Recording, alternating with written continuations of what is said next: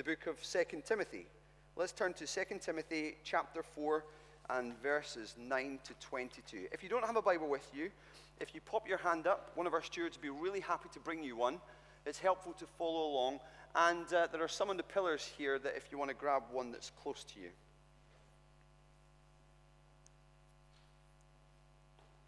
Well, last week I found myself thinking about retirement.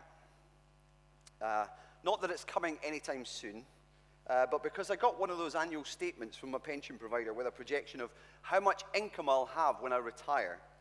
And I thought briefly about what I might do with that money at that time when it comes. And maybe you've had the same experience. Maybe you've thought the same. Ooh, what can I do with this money? What will I do with all that time? What are your plans for retirement? Well, as I thought about it, I was immediately struck by my own self-centeredness.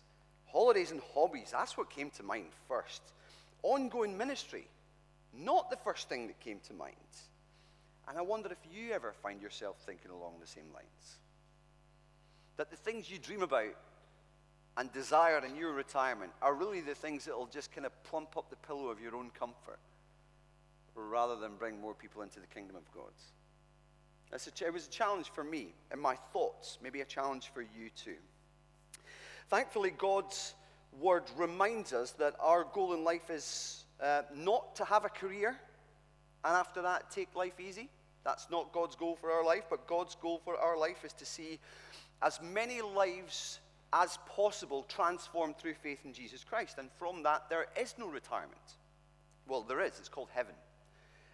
But thankfully, God's word offers these regular reminders also that we should be ministry-minded to the last, working pedal to the metal as gospel ministers, every single one of us, to the end with God's ministry, strengthening presence, the very thing that enables us to do that. Now, that corrective is there for us to see, I believe, in 2 Timothy 4, 9 to 22, and Claire's going to come and read that for us. There you go. Thanks.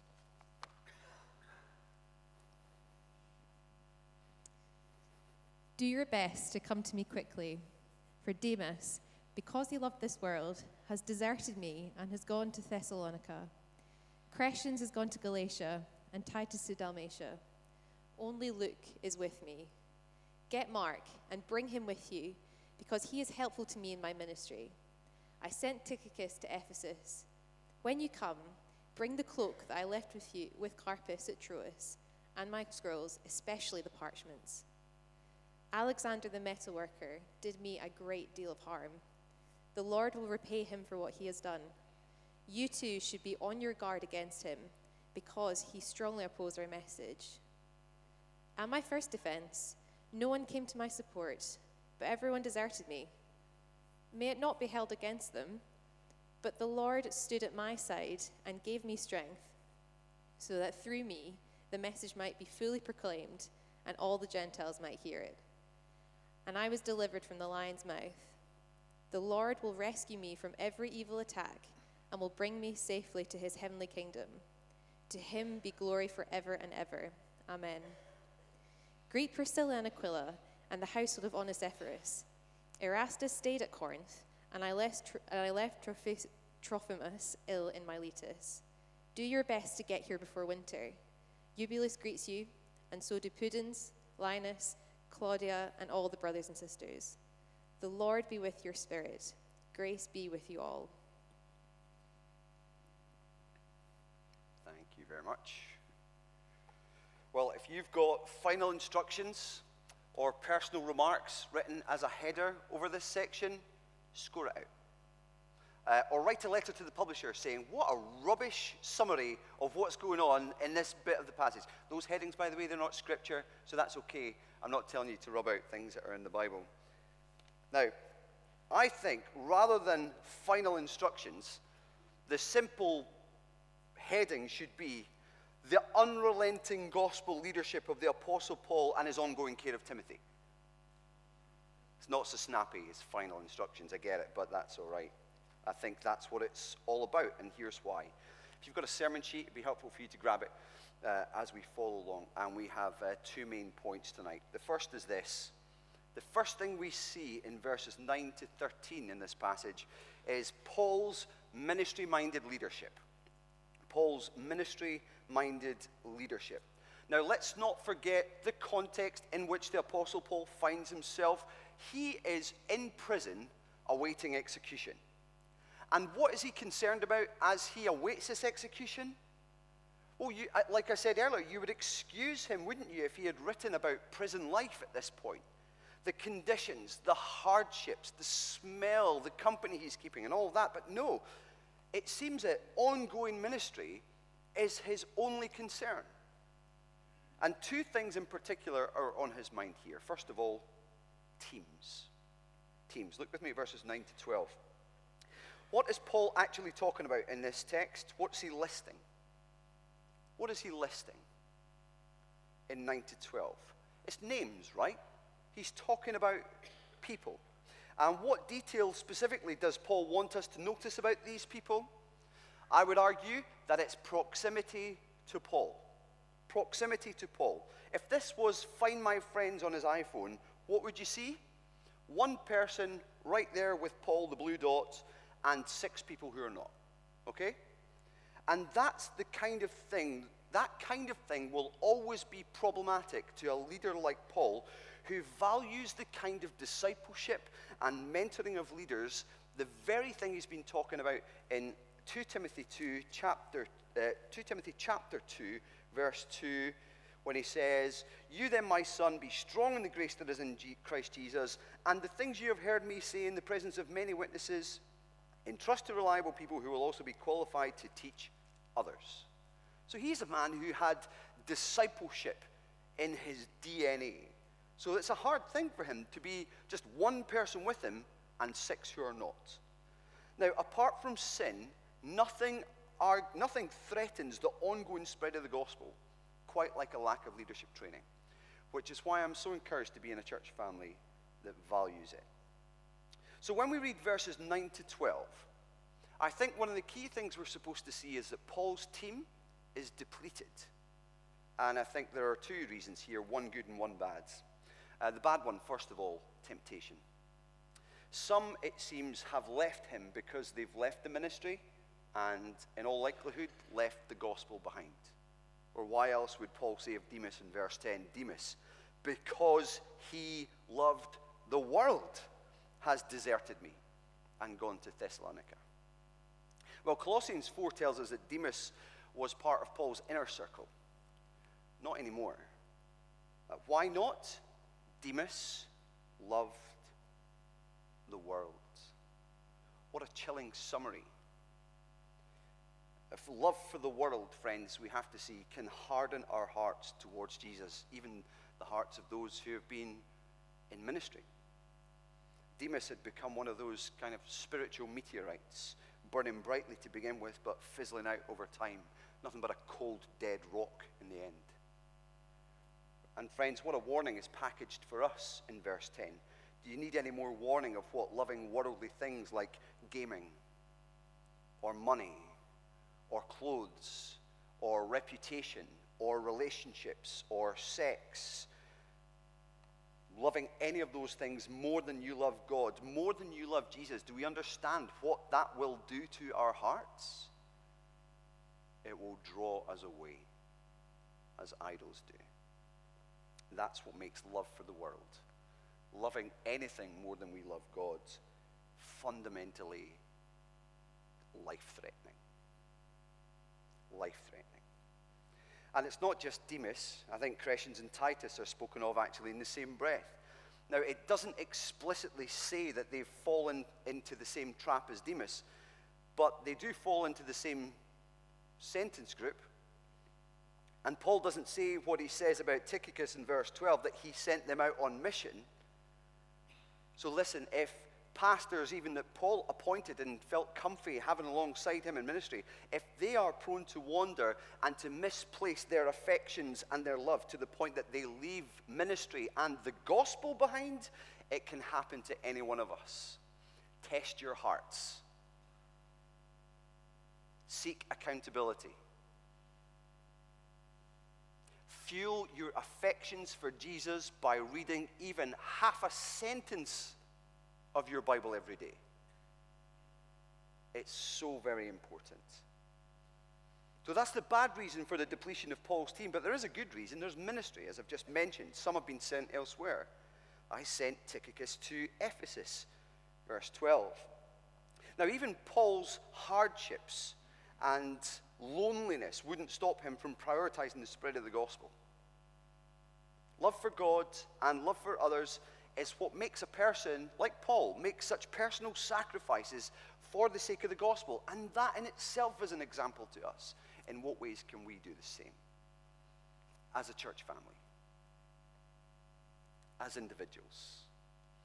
Maybe it was like what Adam was talking about last week, being sacrificial with our time and with our homes, inviting people. Come on in, come on in. Maybe it's the way we use our money. What an example to us of making personal sacrifices for the sake of the gospel. So Paul's team is depleted, and that's why he calls a team meeting, as we see in verse 9. Do your best, Timothy, to come to me quickly. And verse 11, get Mark and bring him with you because he's useful to me. Now what's on Paul's mind?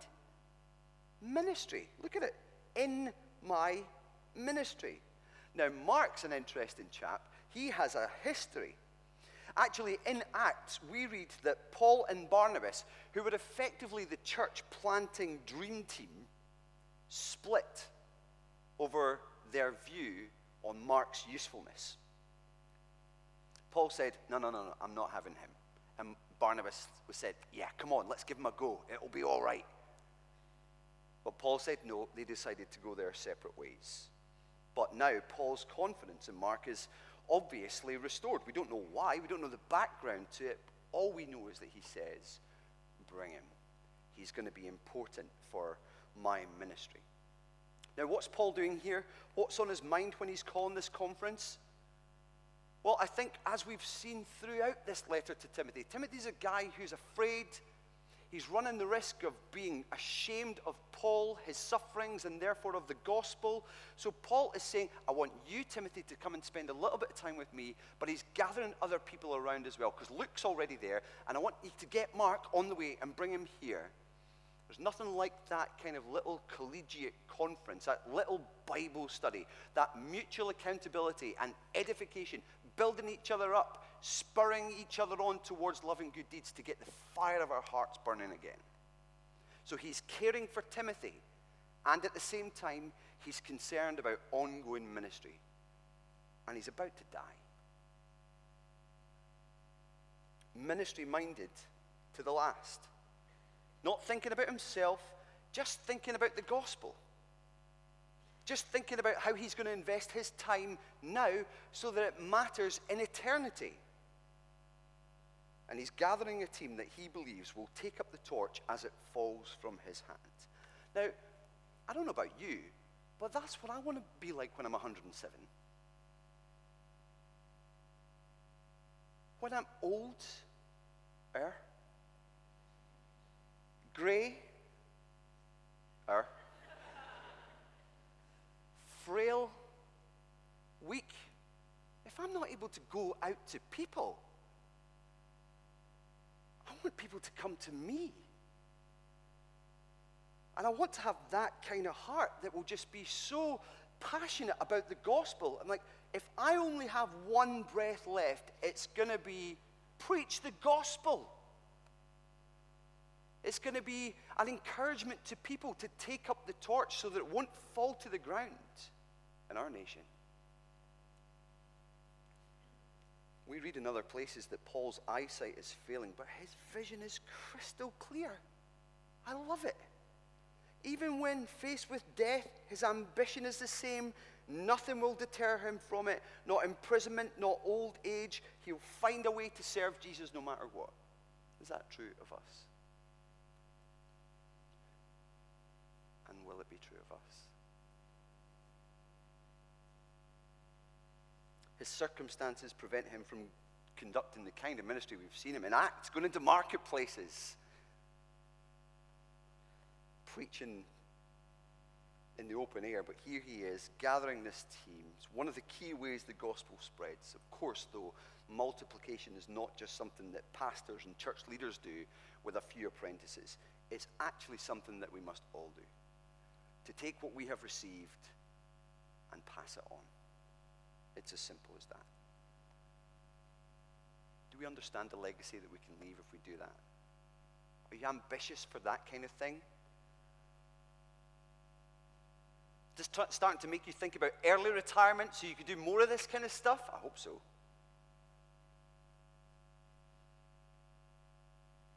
Paul's team is depleted. So he's gathering a team, including Timothy, to buoy him up and give him more strength. But verses 13 and 14 tell us he doesn't just want his team. The second thing he wants in this first point is his tools. Look with me there, verse 13 and 14. What does he want Timothy to bring? 3 things. A cloak, some scrolls, and some parchments. Now, why? Why this mix of stuff? I mean, is he just cold? Many of us live with that person who always wants the heating on. You know, you're sweating in shorts and t-shirt, and they're in a fleece under the blanket, and the thermostat's at 27. Is Paul just the cold tatty? I mean, he is talking about winter coming, I suppose, but I think it's much more than that. I think what we're supposed to see in this is Paul's contentment in having all the things that will make him productive in ministry. The cloak will keep him warm, certainly, as he reads and as he studies. No central heating in these prisons he was in. The scrolls are most likely the scriptures. The parchments were what you wrote stuff on. So either he's out of paper and wants to write some more letters to churches, or he's eager to feed on some of his own, on someone else's writings. Maybe unfinished letters. We don't know exactly. But we wouldn't be surprised in the slightest if Paul was looking for more of God's word to feed his own soul. Paul has taught us elsewhere that reading the Bible is crucial. Crucial to the ongoing nourishment of our own souls. Crucial to the inner expression of our own prayers. That's what prayer fundamentally is, isn't it? Turning God's word into a request before him. Paul has taught us also that reading the Bible is crucial to the outward proclamation of the gospel. And here is a man in his last days still eager to read and think and meditate and minister. And I wonder if our passion, whether we are old or young, is similar. Do we have a passion for God's words, for reading it, for meditating on it, tumbling it around in our heads, letting it sink deeply into our hearts, letting it take root and put on arms and legs in our daily practice and application? Or are we just like, nah, done my readings, tick on the YouVersion app? It's easy to do that, isn't it? But to read it and tumble over what's been said and let that truth shape you. There's nothing else like it. Well, do you see how this section is more than just personal remarks? It's about ministry-minded leadership in 9 to 13. And this gathering of this team and his tools means that however long Paul has left, he expects to spend it teaching and charging leaders with the task of continuing the spread of the gospel. But the second section then helps us see precisely what makes that ministry possible, even in weakness and hardship and limitation. This is point 2. God's ministry strengthening presence. God's ministry strengthening presence. In verses 14 to 22, Paul is very realistic about what life is like and its hardships. It's not easy. Actually, the first thing that you notice as you go through this final section from 14 to 22 is the hindrances. And they come in 2 forms.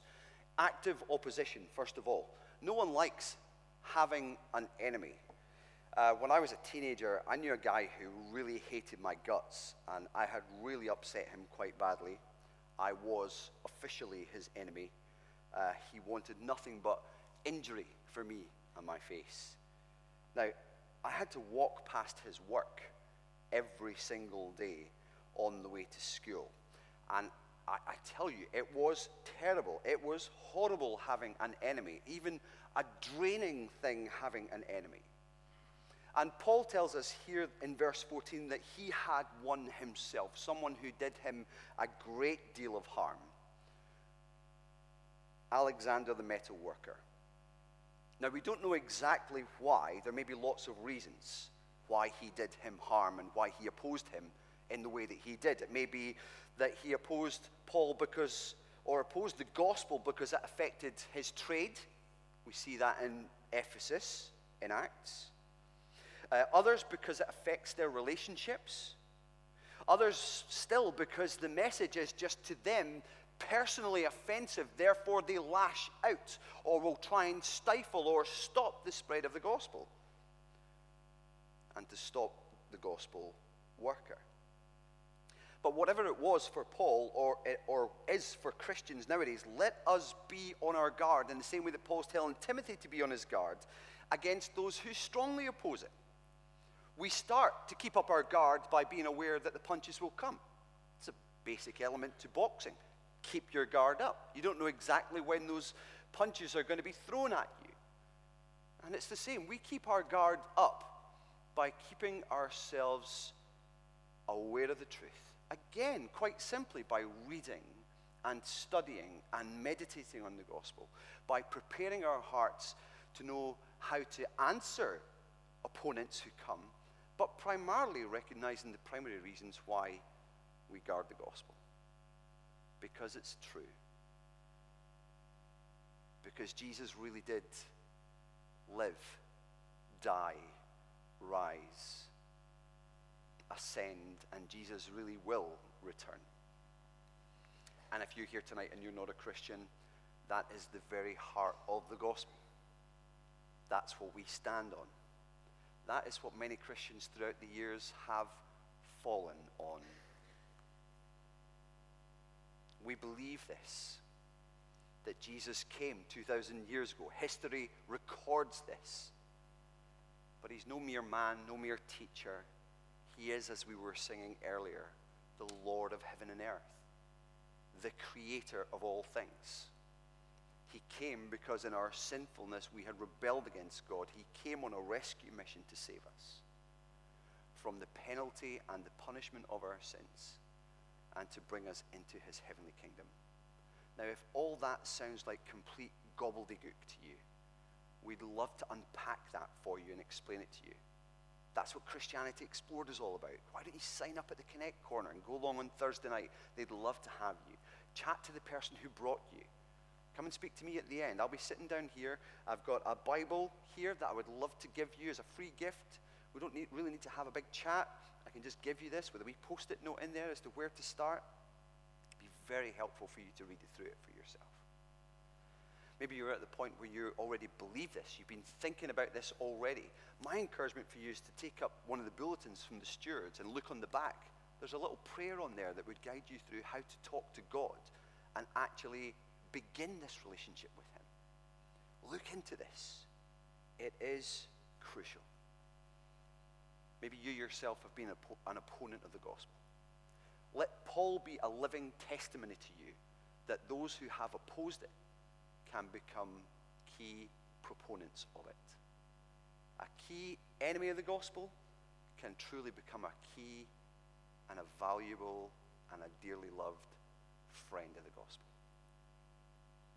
So we as Christians keep our guard up. We guard our own hearts and we guard the gospel itself. Whatever it is for Paul or for Christians, we are on our guard. We pray for each other. We ought to pray particularly for persecuted Christians, of course. And we ought not to forget that Christ's opponent, Satan, is also our opponent. But above all, remember, his downfall is certain. His roar is tempered. His range is limited. He is a leash, and Christ holds it. Verses 16 to 17 then reveal that hindrances come not only in the form of active opposition, but of disappointing desertion. Look with me, verse 16. I think this is one of the saddest sentences in the whole letter. Who stood by Paul at his first defense? No one. No one. Hang on. Luke is with him. Eubulus, Pudens, Linus, Claudia, other people mentioned towards the foot of the letter. Now, it could very well be, let's face it, that they were not actually there at the time of this first defense and so on, but it would surprise us, wouldn't it, if Paul was completely on his own at that time? Well, he can't be, because he's just talked about being deserted. No one stood at his defense. So there were people there who could have, but chose not to. In all likelihood, no one wanted to associate with him in a court, or even as a character witness, or even with that humble plea for leniency. No one. Everyone was really nervous about identifying with a guy with his head in the block, and that must have hurt Paul deeply. Yet look at Paul's heart on show. Hear his prayer, verse 16. May it not be held against them. What love and what forgiveness.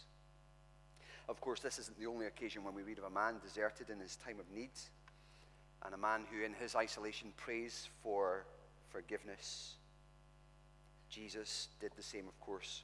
On the night he was betrayed, his disciples fled the garden at his arrest, one so desperate to get away from the clutches of the guards that he'd flee naked. Peter, of course, by the courtyard fire, denying even knowing Jesus 3 times. And yet on that cross, we hear him say with some of his last breath, Father, forgive them, they know not what they do. And after his resurrection on the beach by another fire, forgiving and restoring Peter. What remarkable, forgiving love. Ministry is hard sometimes, not because people don't believe the message, that is hard, but because people who should stand with you don't. So what is it then that keeps us going? What is it that keeps us going when there's active opposition or disappointing desertion? Well, the thing that keeps us going is help. It's God's ministry, strengthening presence that keeps us going. The Lord stood at my side. You see this? At my first defense, no one came to my support, but everyone deserted me. May it not be held against them.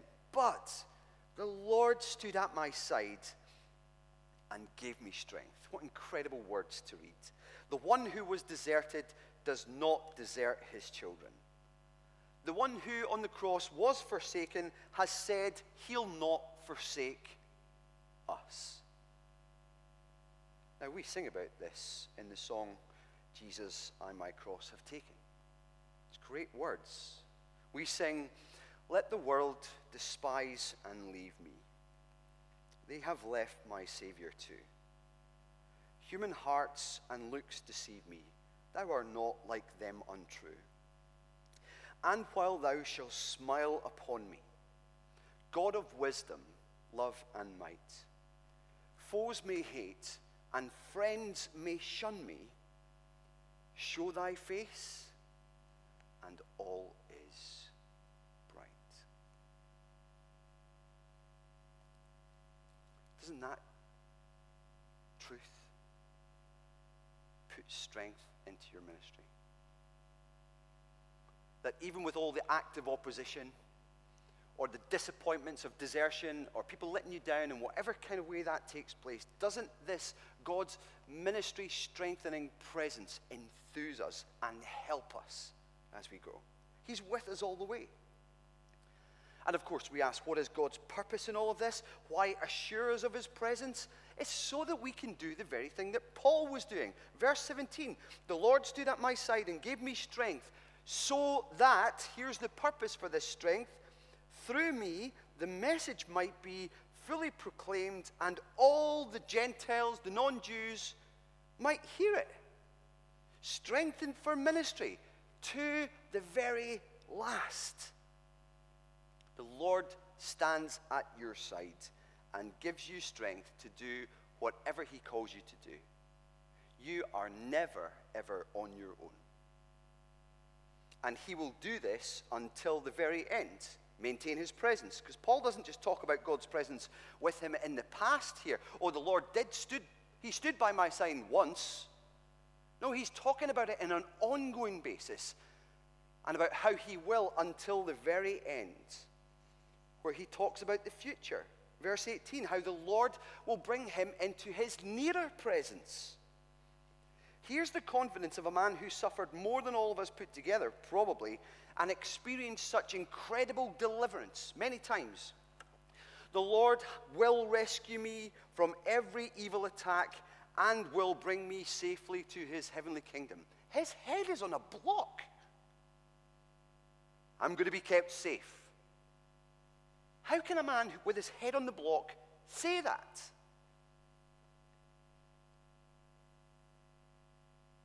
Because he trusts in a risen king who has said, as I live, you also shall live. Because he trusts in the risen king, Jesus Christ, who, as Paul explains in 1 Corinthians 15, his resurrection is the first fruits. That special kind of wave offering of the first fruit of a harvest. Look, this is the first bit of the harvest, he would say each year. God's good to us. There's more to come. That's the point of it. So Paul wants us to look at Jesus' resurrection, if you like, being waved at us and saying, look, he really is risen. And guess what? There's more to come. Christ's resurrection is the thing that guarantees ours and promises that we will follow in his way when we die. That's how Paul can talk about being brought safely to this heavenly kingdom. The evil attacks are a reality. Why else would Jesus actually instruct us to pray things like, deliver us from evil? Such attacks come in all shapes and sizes, from the physical to the emotional, from discouragement to doubt, from within or without. But the Lord's deliverance is absolutely sure. He will answer the prayer that he's taught us to pray. He will deliver us from evil and bring us safely into his heavenly kingdom if we have repented of our sins and trusted in Jesus Christ for forgiveness and new life. And once again, we see in this letter that the thing that keeps Paul going in his present is his hope for the future. What an example to us. He's strengthened by the presence of God to serve and to hope. And it's like what we sing and will sing. Haste then on from grace to glory, armed by faith and winged by prayer. Heaven's eternal days before thee, God's own hand shall guide thee there. Soon shall close the earthly mission. Swift shall pass thy pilgrim days. Hope soon change to glad fruition. Faith to sight, and prayer to praise. That's how this letter ends. And this is how I'll end. Verse 22. The Lord is with you. His grace is yours. I'd like us to take a few minutes in prayer in response. I'm going to put some prayer points on screen. I'm going to leave them to be read by you and prayed by you. Maybe you want to take this time just to flick back over to Timothy and pray some of these words for us as a church family. Maybe you want to reflect specifically on being ministry-minded to the last and mindful of God's ministry-strengthening presence. Take a few minutes in the quietness to pray and respond, and Claire's going to come back up and lead us in prayer, and that will be the sign that we're bringing that time to a close.